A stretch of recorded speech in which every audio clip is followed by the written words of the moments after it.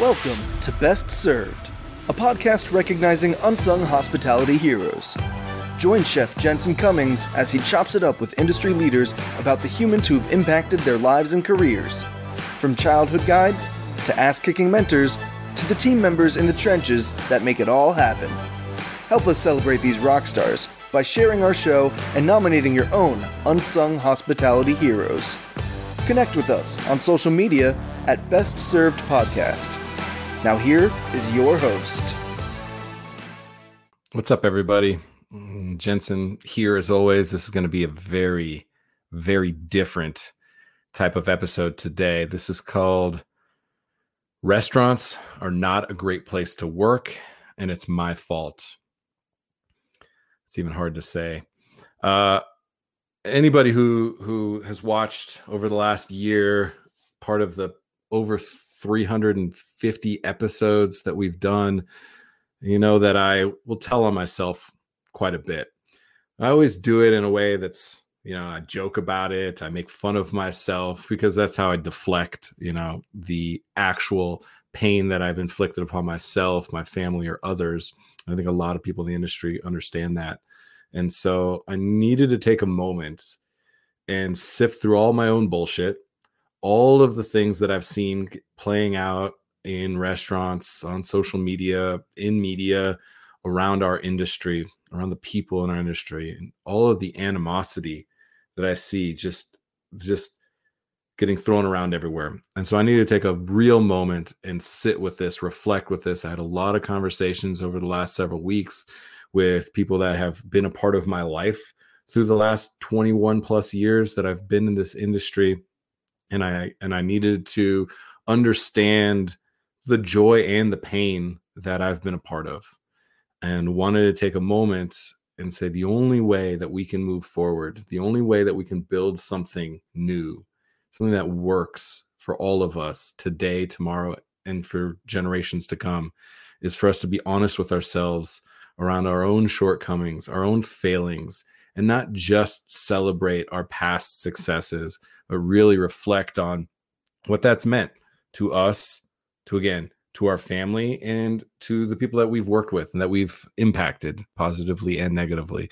So, and I had to write this down. And if you guys follow anything we do, I don't write anything down typically. I just go off the cuff. It feels my authentic self, but I needed to write it down because I needed to actually visualize and see the impact that I've had. And I wanted to just take a little bit of time and reflect specifically on a few of the kind of categorizations of things that I've been complicit or downright guilty of throughout my career.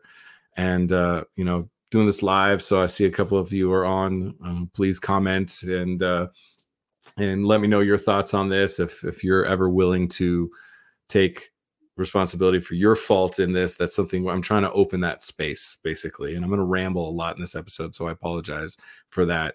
There are 5 areas that I wanted to share that really kind of encapsulated my own complicity, the way that I have navigated this industry for the last 20 years, and nobody else's fault but mine.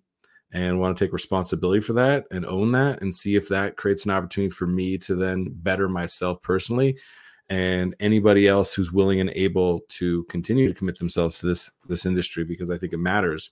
And one of the reasons that I'm doing this, all of this, Best Served everything, was because I burnt out in the kitchen like so many other people did. I couldn't do 70 hours a week. I couldn't put my body through that. I couldn't keep drinking and doing drugs at the level that I was. I couldn't wake up in my car again in the parking structure of another restaurant after doing, God knows what to myself, and also to just the way that we treat people, so now being a father, having 2 young sons, and having this, family legacy that's always been something that I've held in high regard, I looked at them and said, would I want my 2 sons to be the 6th generation of chef, restaurateur in our family? And a couple of years ago, the answer was, fuck no. No chance, no way. I do not want them to be part of this industry, because look at what it's done to me. Look what it's done to so many of the people that I love. Look what it's had me do to other people that I hold in the highest regard, because you get chewed up by this machine that is this industry. And so we have to do something differently. And so I had two choices. I could walk away, and I did. I tried. And you know me personally, also very into craft beer. And I was like, I got to go that way, try and see if I can find another community, find another way to exist. And so I did that for a little while, and it's in my blood. I know a lot of you understand that it's something that I couldn't walk away from. And I said, I have to do something about it. I have to invest all of myself into creating something that I'd be so proud to pass on to, my children, and have them be the sixth generation, if that's what they decide to do. So that's what I, really had to reflect on. So I want to break these things down to you. I'm going to tell the 5 kind of areas that I felt were the worst representation of the way that I've impacted people in this industry, and then specifically tell you some stories about those and just kind of reflect on that. And I don't know where it's going to go exactly. So number 1 was just generally being a chef and running restaurants. Like, I didn't understand the responsibility I had of leadership. I didn't understand the spotlight that was put on us. And I want to reflect on that a little bit. Number 2 is just exploitation. Like, we're such an exploitative industry, and it starts with exploiting ourselves. We prey on our own passions. And so I want to touch on that a little bit. Living wage, wages, benefits. I didn't understand how to create something where you could invest in yourself and others so that you could, retire, be able to have this be an industry that it's not just for 16 to 30-year-olds. That 65-year-old line cooks is the reality of our industry. It's something I believe in. So how I was complicit there. Number 4, boundaries. So hard when you're so in it, when you live in the restaurants, when so many of the people who are your friends, your roommates, your loved ones, your spouses, your partners are within the restaurants. Really hard to create boundaries. And so there's some very specific ways that I think that create a lot of strife throughout my career. And then the 5th is just the verbal degrading, how much we we spit so much venom. And I've absolutely been guilty of that. And so I wanted to talk about those 5 areas a little bit today. So I want to start with kind of being a chef running a restaurant. The chef-driven restaurant, one of the greatest things to happen to me personally, greatest things to happen to our industry, and has created some of the biggest vulnerabilities that we face. And for me, it was because I didn't quite fit in. I was never as smart as the smart kids and never as cool as the cool kids. Of course, what I told myself is that I was smarter than the cool kids and cooler than the smart kids, and safety mechanism. And I even smile now because I still try to tell myself that every day. And the reality is I just didn't quite fit in. And I think a lot of people in this industry have that. And then I found a restaurant, 17 years old, going and moving from Southern California, from Vista High School, graduating Vista High School in North County, San Diego, moving to Ames, Iowa, and just instantly fell in love, washing dishes, finding my people, right? And all of a sudden, over the next 2 decades, we went from being the outcasts and the pirates on the pirate ship, a la Bourdain, to the cool kids. All of a sudden, being a chef, you weren't the helping, were the cool kids. And I struggle with that. That shit went to my head. I thought that all of a sudden that I was the coolest and smartest kid in the room. And the reality is it's just never been true. And we struggle with that. All of a sudden you go to a party and you were the coolest, you're a chef. And I think I struggled with it. I think as an industry, we struggled with it. All of a sudden it went away from being that band of rebels to all of a sudden it was one person, and that one person got put on a pedestal. And we really struggled with that. It created this vacuum for me personally, and I think for a lot of other people's, and we see that play out, and we're grappling with that now. I think a lot of the effects of that.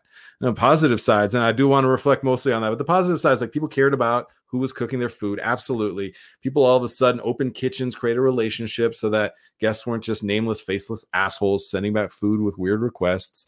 So strengths, everything I'm going to say, there is strength. And usually I feel some of our greatest strengths and weaknesses are the same coin. It's just the way that we nurture them, the way that we respond to them, the way that we hold ourselves and others accountable to them. So that chef driven thing and the media side of it. Oh, you guys, I thought my worth was directly connected to how often I was on the radio, on TV, or in publications. And I spent so much time and effort manipulating everything I loved about food and beverage and hospitality and service to make it clickbait for the people who create clickbait. So much of my time. And that really culminated when we fucking jumped the shark was when I was the chef at Row 14. And there was a week-long competition. We'll call it big old air quotes competition for the sexiest chef in Denver. And it was bracketology like it was March Madness. And I actually gave a shit about that. Like I wanted to win that. Like, what is happening when the state of not only the way that we're and how hot is the chef has nothing to do with the team, has nothing to do with the food, the beverage, none of that. It became this popularity contest that nobody won. Like look back on it now, nobody won. Nobody's winning that game because it shifted the way that we treated ourselves and others. Sexiest chef competition bracketology. This is what we did to ourselves. And I thought it mattered. We were like rallying our people to vote for things like that. I went to the second round. I thought that mattered. It could not matter any less to what we were trying to accomplish. And so, those type of things is being a chef. I didn't understand what that meant. I didn't understand the responsibility of leadership. And I know a lot of people have struggled with that. And there's a lot of people that were affected by that. And so I apologize to like everybody and anybody who had to interact with the fucking idiot who thought that being sexiest chef in Denver mattered at all. I apologize. Like I cannot, who the hell was that guy is the thing that I think. Yet it was me. I have to own that. Yet that's what happened to us. And we wonder why we're in the position we are in today, whatever that position is for you. We have to reflect on that. So that was number one. Exploitation. It is crazy how much we work, how much we prey on our own passions, how much I was guilty of doing that to myself, first and foremost, to my family. I mean, to Betsy have to endure the amount of hours that we put in to like prove our worth, that none of us have anything to show for it.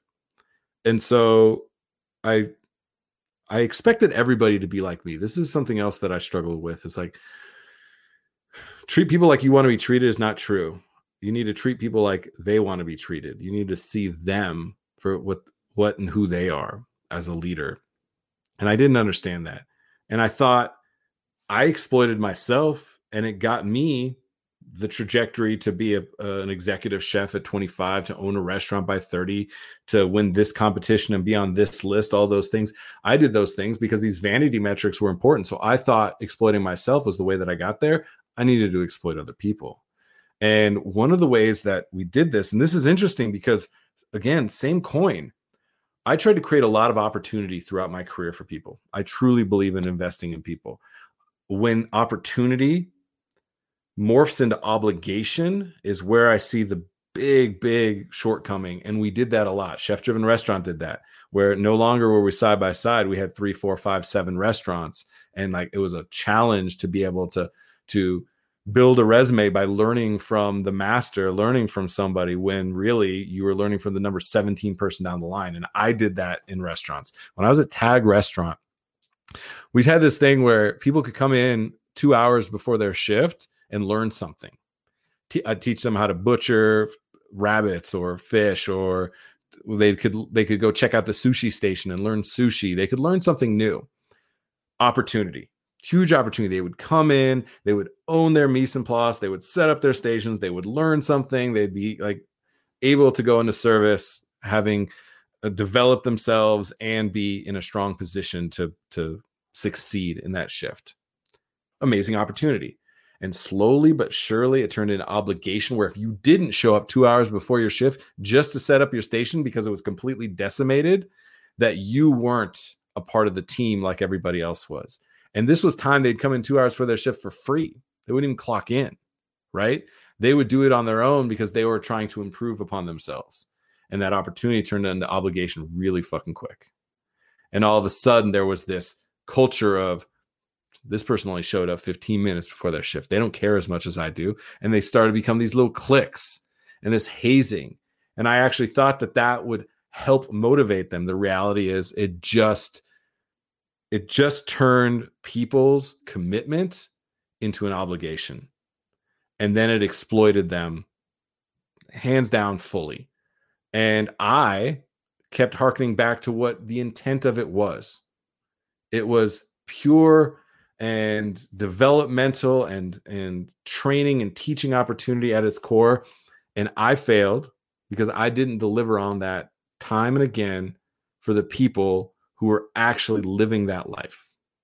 And that is the failure of me as a leader. And so often the failure of the business as a whole to recognize that that does not serve the best interest of your people. And if you cannot serve the best interest of your people, you cannot serve the best interest of your guests or your business. Cannot. So that for me was another big one, was exploitation. And look, there's a lot of different examples, but that one was big because the culture that it created became toxic, absolutely toxic. And, somebody would degrade another person because they weren't allowing themselves to be as exploited as they were. They started to be their own jailers. And that's the mindset that we instilled. Cannot be the way that we operate. Cannot. And in that wages and benefits, I didn't understand that you needed to be able to live a life. You needed to be able to, have that path to retirement. Like that's a fundamental thing too. We hear this real job. That is what real jobs do. That's the way that you build a sustainable workforce. That's the way that you build a sustainable industry. Otherwise, you're just short-term exploiting, and restaurants especially exploit youth because you can get a job in a restaurant at 16, at 15, at 19. You can do it while you're going to school. And so all of a sudden we think, well, because it can exist in that way, and because those individuals may be able to take lower wages and don't need benefits or are on their parents' benefits, well, then I'm just going to build my whole business model around that. Well, what do we do to get people to be that 65-year-old line cook to retire? And I didn't think about the depth of that enough. I wasn't thinking long-term enough because I was thinking about the numbers for the next quarter to be able to bonus. And I did share. I had bonuses all the way down to dishwashers. I always had 3% higher, not 9% labor, 12% labor. So I patted myself on the back to think that I was doing a great job. And plenty of people made a couple dollars more. I didn't understand the full need for investment in somebody's livelihood, their sense of security, physically, mentally, and financially through the lifespan of when they work with me. Didn't understand it.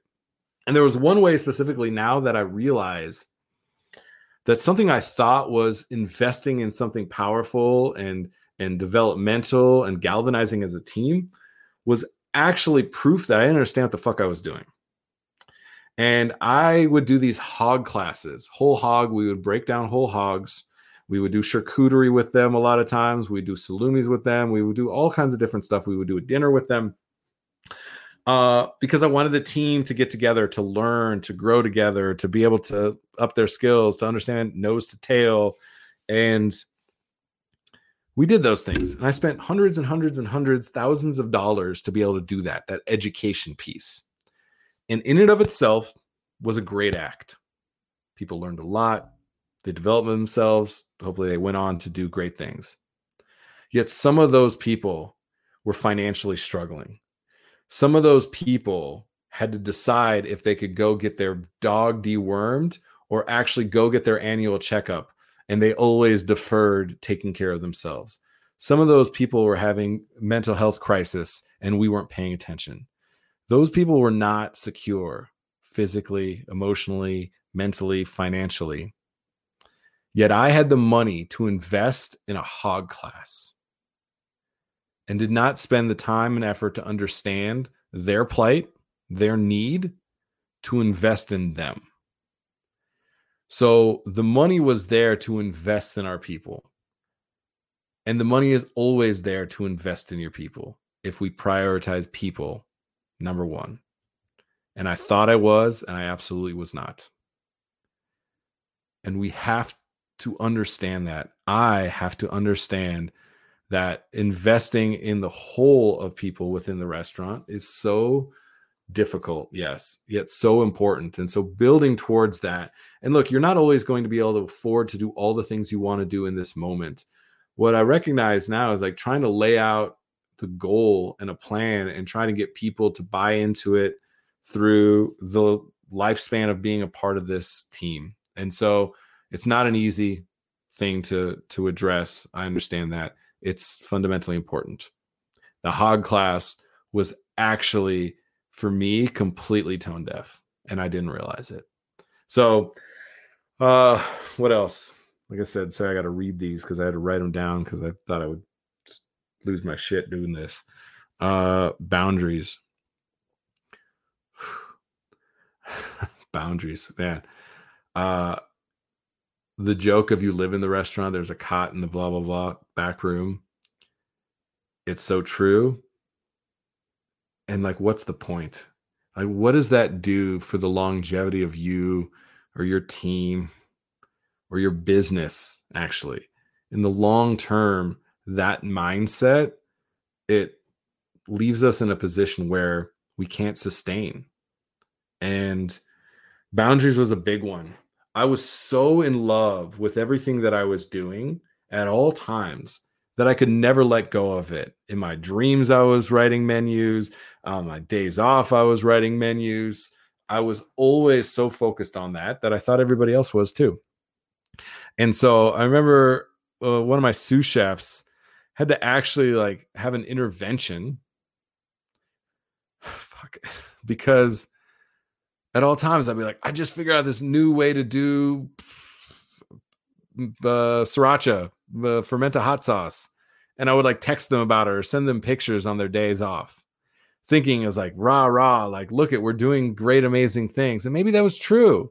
At certain moments, they're like, that's awesome. I'm so excited. I'm glad that you let me know. Yet all the time, every time, there was no way of separating when somebody actually was or wasn't working, when somebody actually was or wasn't needing to be in the loop around anything. And so the boundaries that we create are so important because we take our work home with us all the time, because a lot of the emotional high that you get and the trauma that comes from it. It's why I struggled with alcohol and substances, because how the fuck else do you turn your brain off? You are so on red. You are so revved all the way red line, tapping the red line for 8 hours, 10 hours, 14, 16, 18 hours, 30 days straight, that you start to get delusional. I could not separate myself from the work. And what I recognize is I was just never my best self, because I was never able to recharge. And boundaries are so, so important, that you can put yourself away for a moment. And as a chef, I still struggle with that today. I'm a nonstop dynamo. I struggle with that. Our team now has to put their Slack notifications on snooze, because at 3 a.m, I'll put stuff there because I have to get it out of my brain. And I know a lot of people understand what I'm talking about. So we had to create some safety nets to account for that. But that boundaries piece is important. Understanding that it is not only okay, it is absolutely something you should be striving for, to have people be able to disconnect in any way for any period of time.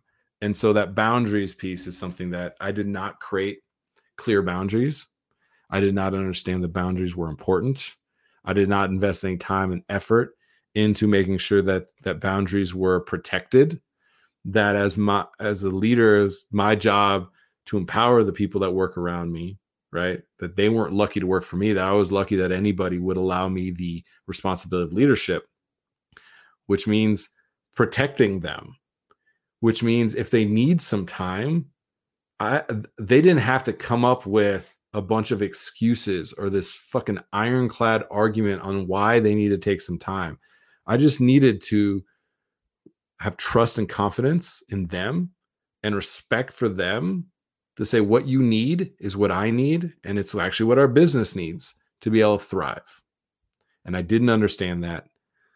And so boundaries, again, specifically, there's a couple of people that if they see this, they're like, yeah, I understand. I apologize to you that I did not understand the need for those boundaries, that those boundaries would actually create more strength, bring us closer together as a team, not create this separation. And that's what I thought it was.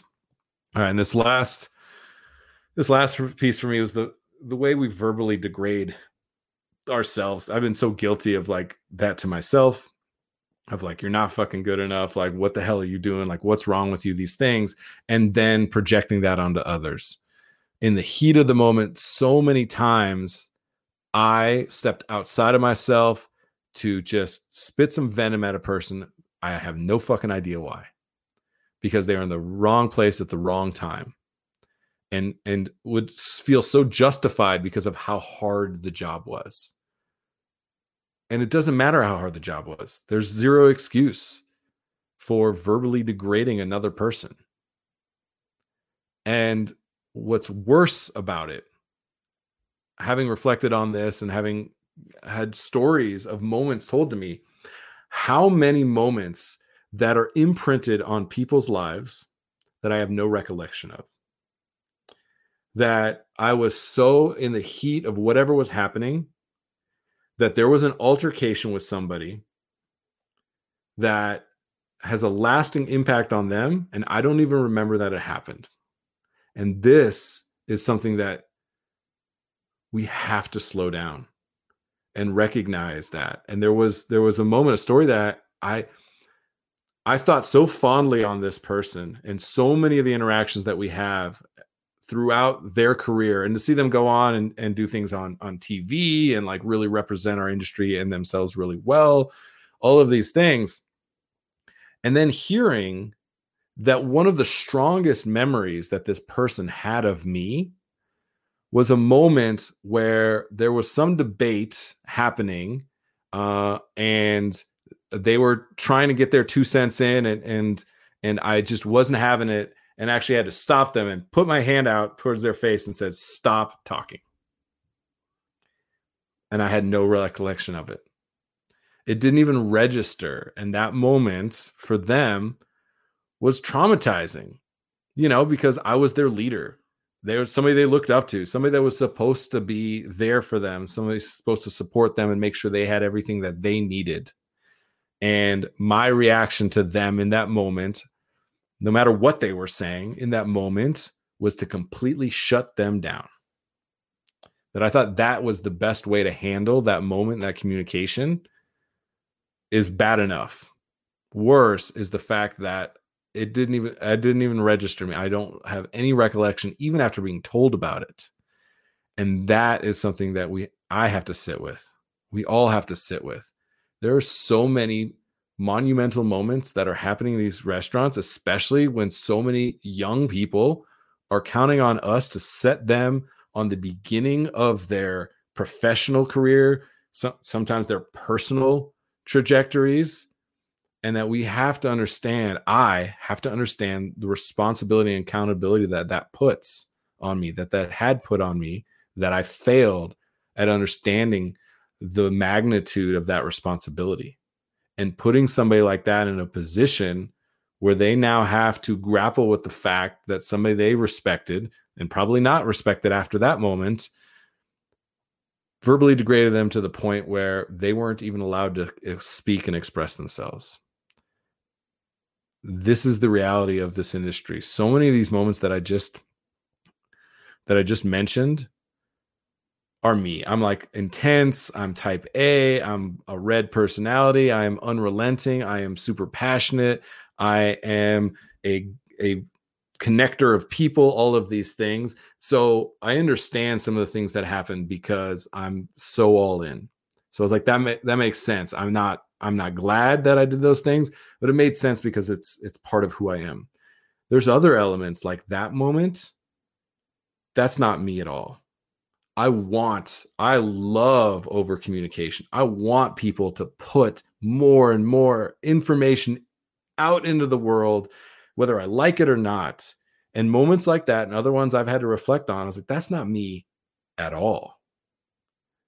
And that is the byproduct of me putting all of myself into this system that I helped build that turns you into a caricature of yourself.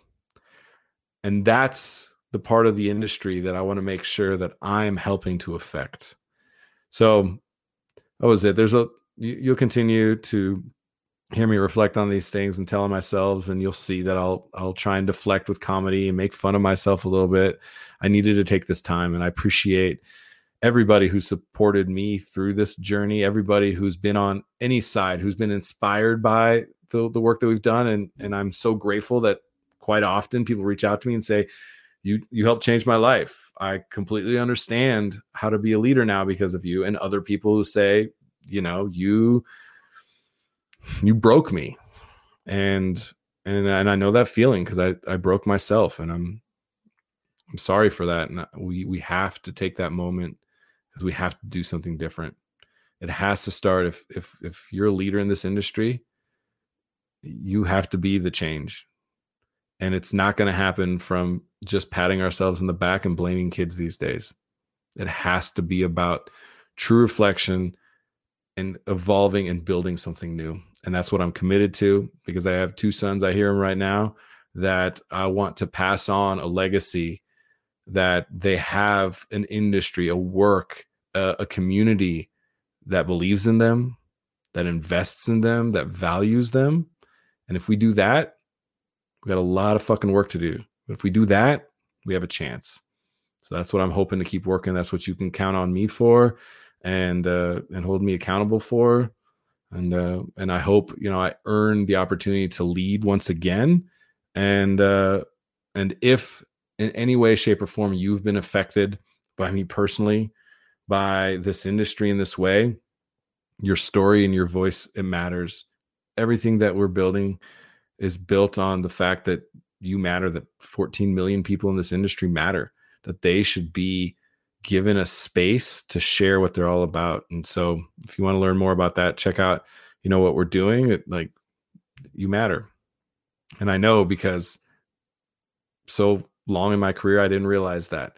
And now I realize the greatest people that I've ever met, the best relationships that I've ever had, have been born out of restaurants. And if I want to respect that and them, this is what I have to do.